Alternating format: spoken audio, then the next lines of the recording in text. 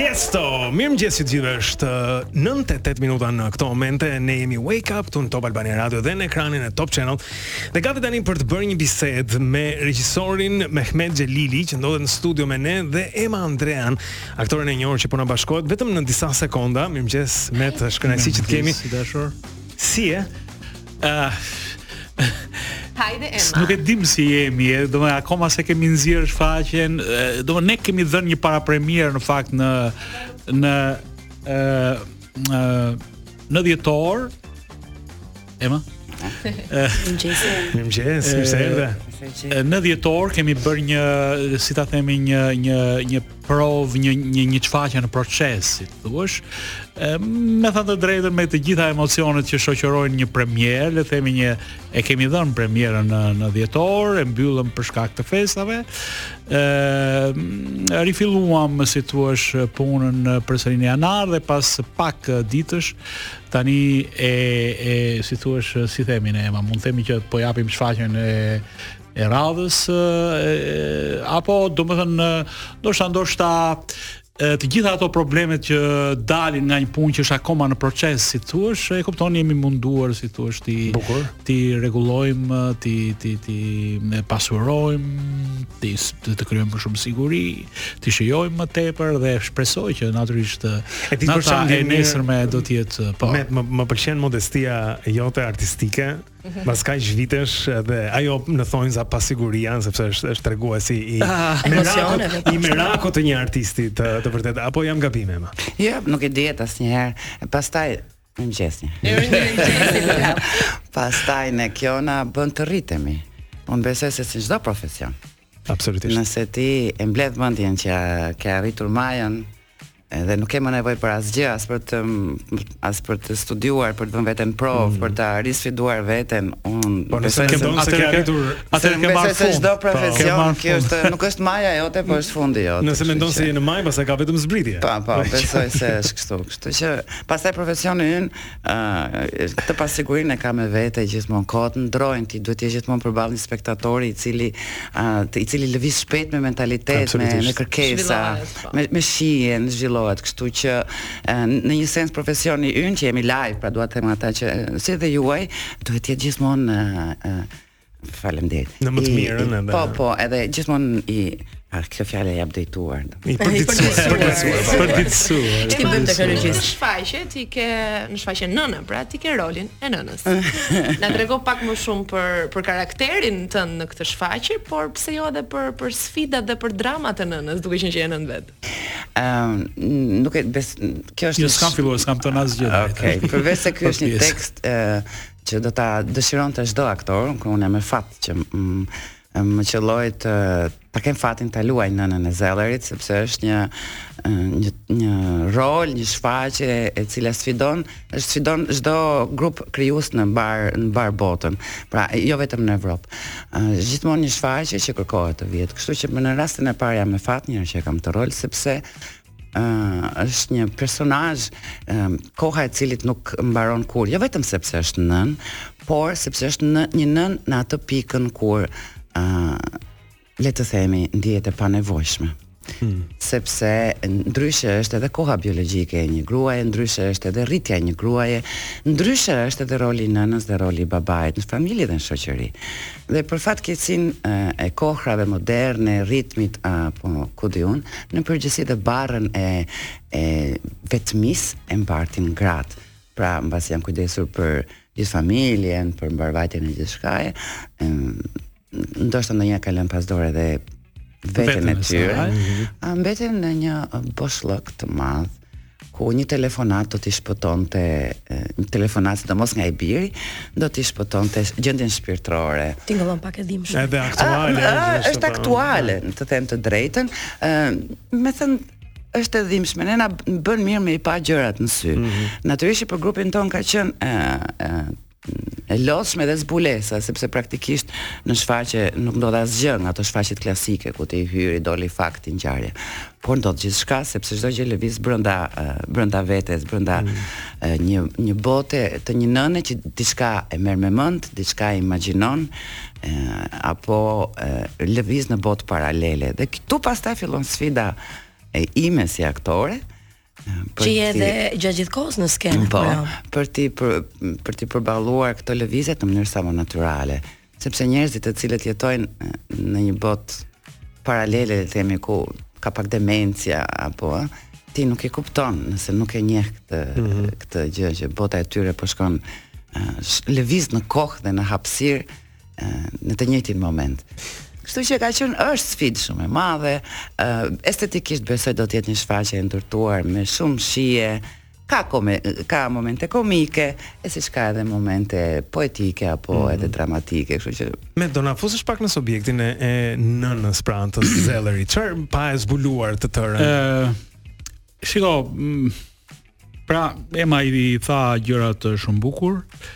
Është në një moment i një gruaje e cila është nën, është bashkëshorte, është nën, ka qenë nën, një nën shumë e përkushtuar, një bashkëshorte shumë e dhënë pas bashkëshortit të saj, dhe tha bukur Ema, ndoshta për shkak të kësaj pozicionit të saj, ndoshta ka haruar deri diku vetveten. Dhe e ka lidhur atë tërësisht, le të themi, ose në pjesën ndërmuese të saj vetëm me familjen, dhe tani e gjën veten për shkak se fëmijët, edhe vajza, edhe djali natyrshëm janë larguar nga shtëpia për të vazhduar jetën e tyre. Në një lloj mënyre edhe bashkëshorti është një person, ka qelluar të jetë një person i cili është shumë i dhënë pas interesave të tij, domethënë personale, pas punës, e kërkon të njëjtën gjë edhe nga bashkëshorti, apo megjithatë vazhdon dhe bën një jetën e tij, dhe gruaja ka mbetur në një lloj mënyre brenda e mbyllur në ato klaustrofobinë vet në këtë shtëpi, me të gjitha dyshimet, me të gjitha paranojat, me të gjitha frikrat që sjell si shta Ema etapa biologjike në cilën ajo është, por edhe fati, le themi deri diku, dhe fati i saj individual. Dhe për shkak të kësaj pozite të vështirë, nëna, domethënë si më thënë, fillon edhe ka vujtje, ka rënë në depresion, një depresion i cili kalon edhe saqet e një gjendje normale, fillojnë edhe ka përjetime paralele. Me mëngjesit me rrove. Po, që nga pak e fortë. Tha po të depresion. Se mëngjes është. Shiko, është shumë e bukur. Në anglisht temi që përdoret, do mundojmë ta. Po pikërisht është pjesë e jetës, por ndonjëherë kur i afrohesh publikut me këto fjalë, me ti jo. Sepse unë besoj se është çfarë fjalën e rënd depresion. Po depresioni është një gjendje. Ashtu pra, ashtu janë këto kohët moderne ku njerëzit në përgjithësi në këto kohët ritmike ku njerëzit duan vetëm të arrin, në ndryshim shumë të shpejt kohor kemi harruar me dash njëri tjetrin, dhe në fakt të ndënjurit bashkë shton edhe cilësinë e jetës, por shton edhe jetëgjatësinë. Dhe jo vetëm në Shqipëri. Jo në Shqipëri. Po. Dhe jo në Shqipëri, po në përgjithësi në gjithë botën njerëzit po le të themi braktisen duke vrapuar me arrit diçka që ndonjëherë nuk qasve nuk aty të shkojmë, ne dua edhe këtë edhe kjo. Ema, a ke ti një sfidë që është e ngjashme me ty si nën, krahasuar me këtë shfaqje? Fatmirësisht jo. Jo. Por të them të drejtën, në shoqërinë tonë shpesh ndeshem me paralele të tilla, ku dhe në përgjithësi ndodhet në këtë moshë. Po Ema ti je shumë e re. Përveç kësaj. Si akoma aty. Jo, nuk e kisha këtë, por vërtet ndonjëherë më duket egoizëm i tepruar se fëmijët të ndjekin rrugën e tyre, po sidomos i bashkëshortëve, të cilët ne njohim tilla drama, nuk flasim, po tek e fundit apo jo me të teatrit duhet shkoj aty ku njerëzit nuk kanë kurajon me fol ose me pat vërtetën në sy, ku duan të zgjedhin një jetë të tyre, sepse edhe duke harruar se kë kishin në krah 30 vjet më radhë. Po nisa të thosha që në anglisht po e përkthej duke thënë fole boshët. Empty nesters. Fole boshët janë prindrit që mbasi kanë rritur fëmijët e tyre, kanë ngritur këtë fole, një moment foleja zbrazet, ata largohen edhe pastaj aty fillon kriza. Aty fillon një krizë shumë e madhe, dhe kjo është diçka që ndos sot e kësaj dite, ndoshta më shumë se kurrë në vendin tonë. Po, sepse ka dhe shumë të rinj që janë larguar. Nuk jetojnë në emigracion. Kështu që flet, duhet të them që duhet parë edhe shfaqja për ta kuptuar më shumë, po pjesë e kastit gjithashtu janë edhe Elidon Fino, Enisa Hysa dhe Giuliano Brisku. Jam kurioze për rolet e tyre dhe nëse ndonjëri nga këta është shpëtimtar i kësaj nëne. Si krijohet situata. Shikoj, në radhë parë unë dua të them, ndoshta se kam thënë ndonjëherë emës, edhe do të qirasin në këtë emision të shpreh tër dashurinë dhe konsideratën time që un kam për të, nuk do të ndaloni dot, domethënë në këtë aspekt. Respektin e madh si krijuese, po jo vetëm si krijuese, po edhe në rastin konkret, domethënë edhe si grua dhe si nën që diti bëj domethënë në mënyrë të shkëlqyer të gjitha rolet e saj. Në një lloj mënyre është edhe kujdestarja dhe nëna jon aty, domethënë kujdeset për gjithë ne, a kemi ndonjë gjë të fusim ndonjë gjë në gojë, a kemi pirë kafe, pra është vërtet një ka pasur një rol të mrekullueshëm këtu. Pra në radhë të parë është gjithë puna, domethënë ime si regjisor, unë isha i bindur që do të varej nga aktoria që do të luante rolin e nënës. E ke gjetur një aktor shumë. Kjo është një pjesë e cila në tër si thua qenën e saj ka fjalën nën, është pra rolin, aktorët do të luante rolin e nënës, do të ishte decisive domethënë për mbarvajtjen e gjithçkaje domethënë në këtë pjesë. Unë isha i bindur që në fillim, pra unë nuk kam pasur asnjë dyshim që Ema do të ishte aktoria e përshtatshme, duke pasur parasysh të tërë, si më thënë, dimensionet e saj. Ajo Ema është aktore, është edhe regjizore dhe artiste dhe nuk e di Ema, më thuaj ndonjë gjë tjetër. Ky ishte një video mesazh vërtet një diçka 360 gradë. Dhe domethënë dje ne bëm një provë të lidhur, e kemi bërë dhe një paraqitje në dhjetor, dhe unë nga fillim në fund thosha ja kjo ishte ajo që unë e isha i bindur që do të ndodhte. Apo jo, në orën 9. Jo, nesër është premiera, sot kemi provën gjenerale. Okej, keni provën tuaj gjenerale. Kështu që padyshim pra roli i nënës Ema ka një krye rol, unë ja kam thënë që në fillim e konfirmoj dhe tani këtë gjë. Por padyshim edhe grupi tjetër, ashtu një grup i vogël, 4 veta, janë aktor vërtet të fuqishëm, janë aktor, le të themi, mbështetës në këtë pjesë. Elidoni ka një peshë të jashtëzakonshme. Përshëndesim dhe Elidonin. Po, përshëndesim këtu, dhe ka punuar dhe Elidoni me një përkushtim, me një dashuri të madhe me gjithë ato që shoqërojnë, domethënë krijimtarinë me frikrat, me ankthjet e udhon, por që ka ditur ti ka përzej me shumë sukses, dhe dy të rinj vërtet shumë dinjitoz janë futur rrugës së aktrimit në mënyrë shumë dinjitoze, Giuliano Brisku edhe Enisa Hysa.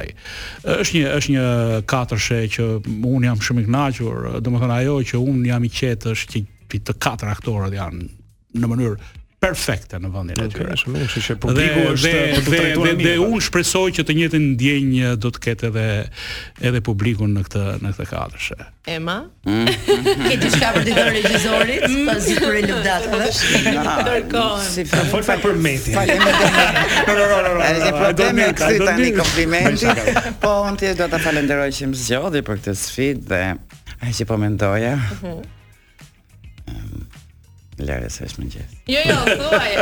Tani na kurrizon. Ja, tani na bëre kurioz. Mendoja që kam bërë gjithmonë karrierën time, siç kam dash, siç kam ditë, kam investuar gjithkohës, edhe gjithmonë me këtë idenë që fund fare unë do bëj timen, askush do vlerësoj, por ka disa vite që është kthyer mbrapsht investimi, edhe ky është një nga ato momentet ku unë më duhet jetë i tretë ose i katërt në këto vite ku unë e pas ka vlet, ku një profesionist të vlerëson e për më tepër në publik. E kanë quajtur Prinzilleri kanë quajtur farsë të zezë. Këtë si ta kuptojmë farsë të zezë?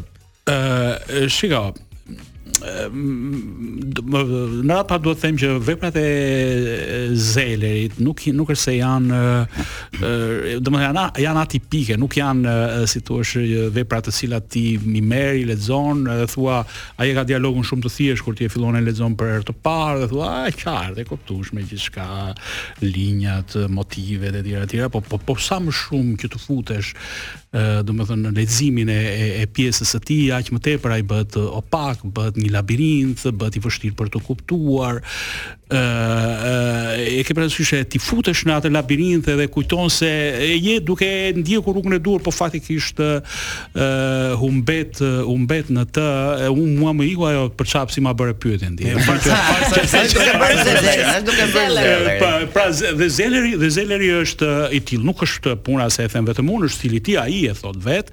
Unë shkruaj vepra thot jo për të dhënë përgjigje, po për të shtuar, për të ngritur pyetje, dua që publikun thot ta vënë në një pozitë aktive, pra jo t'ia jap gjëra të gatshme, do të ai të futet brenda këtij labirinti dhe e veçanta e Zelerit është që ndryshe nga autorët e tjerë që kanë ndaj personazhit kanë një pozicion, le të themi deri diku e shikojnë nga jashtë, pastaj futen nga brenda, ky e shikon personazhin që në rastin konkret është Nëna dhe domethënë në botën e saj, në një lloj mënyre publiku shikon gjithçka që ndodh në botën e saj, pra e merr dhe e futet brenda personazhit. Në rastin konkret një personazhi në krizë, në një udhkryq le të themi në një moment ndalese të ekzistencës së saj delikat, të jetës së saj, e kupton apo jo, dhe ne jemi dhe përjetojmë bashkë me të. Është një autor i cili ka pasur një sukses i jashtëzakonshëm vitu ku do në botë.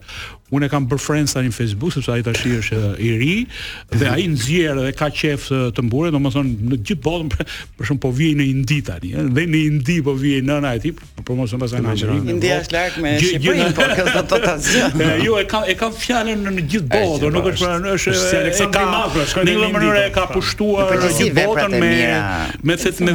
me bukurinë e veprave të tij, me problematikat që ngre, mënyrën se si ngre, që janë edhe të thjeshta, edhe të prekin, por në një kohë të trondisin etj. Pra, por në të njëjtën kohë bën se pyetja ishte shumë mirë.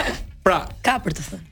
Dhe këtë dramë, po themi të Nënës, që unë thash në fillim me ato notat e herta, vetë autori është në natyrën e tij që e shikon me dritë, e shikon me humor, e shikon me kundër. Prandaj quhet edhe fars, pra që ka humor, po e zezë, domethënë që thekson peshën e saj, le themi dramatike, le themi deri diku tragjike, sepse ka aty aspekte edhe tragjike të kanë bërë me ekzistencën, me absurdin e saj, me përpjekjet e kodat të njeriut e tjera. Kush nuk duhet të mungojë në këtë shfaqje?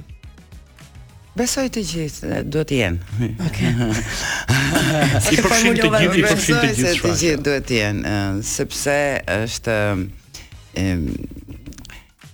sepse është një pasqyrë ku të gjithë mund të gjejnë, shikojnë atë që duan.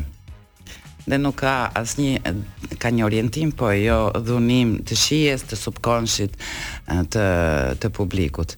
Besoj se është edhe për njerëzit e ndjeshëm, dhe për njerëzit racional, edhe për feministët, dhe për antifeministët.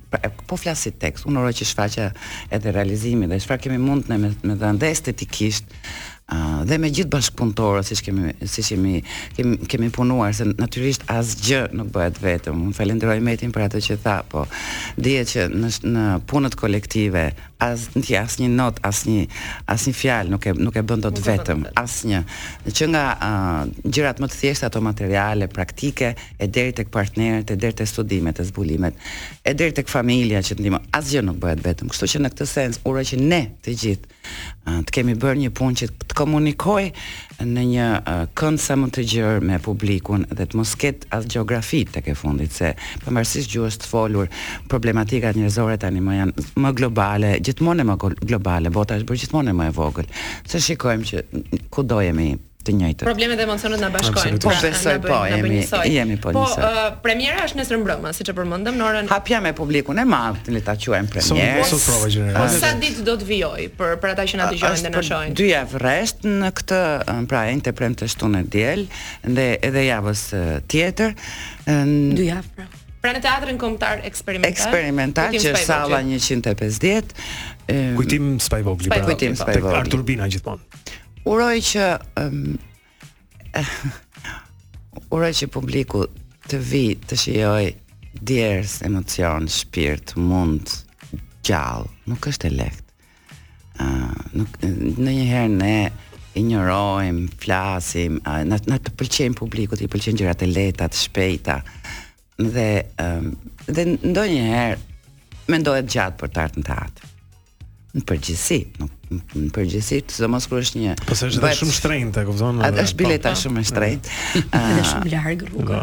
Dhe sidomos kur bëhet fjalë, jo jam dakord, po flas në përgjithësi. Ne kemi gjithmonë e flas me kolegët. Sa universitete ka Tirana, edhe sa student janë, nuk di, po besoj se shifra bëhet të 6-7.000. Edhe ata mundet. Sikur vetëm studentët e çdo fushë të vinë në teatr, të shkojnë në opera, nuk po flas vetë. Pra të mos shkojnë tek gjëra thjesht të thjeshta, koncertet argëtuese apo shfaqjet argëtuese, se ka që janë të lehta për ty. Sepse janë thjesht argëtuese që ti që kanë drejtën e tyre për ligjen e tyre të ekzistojnë.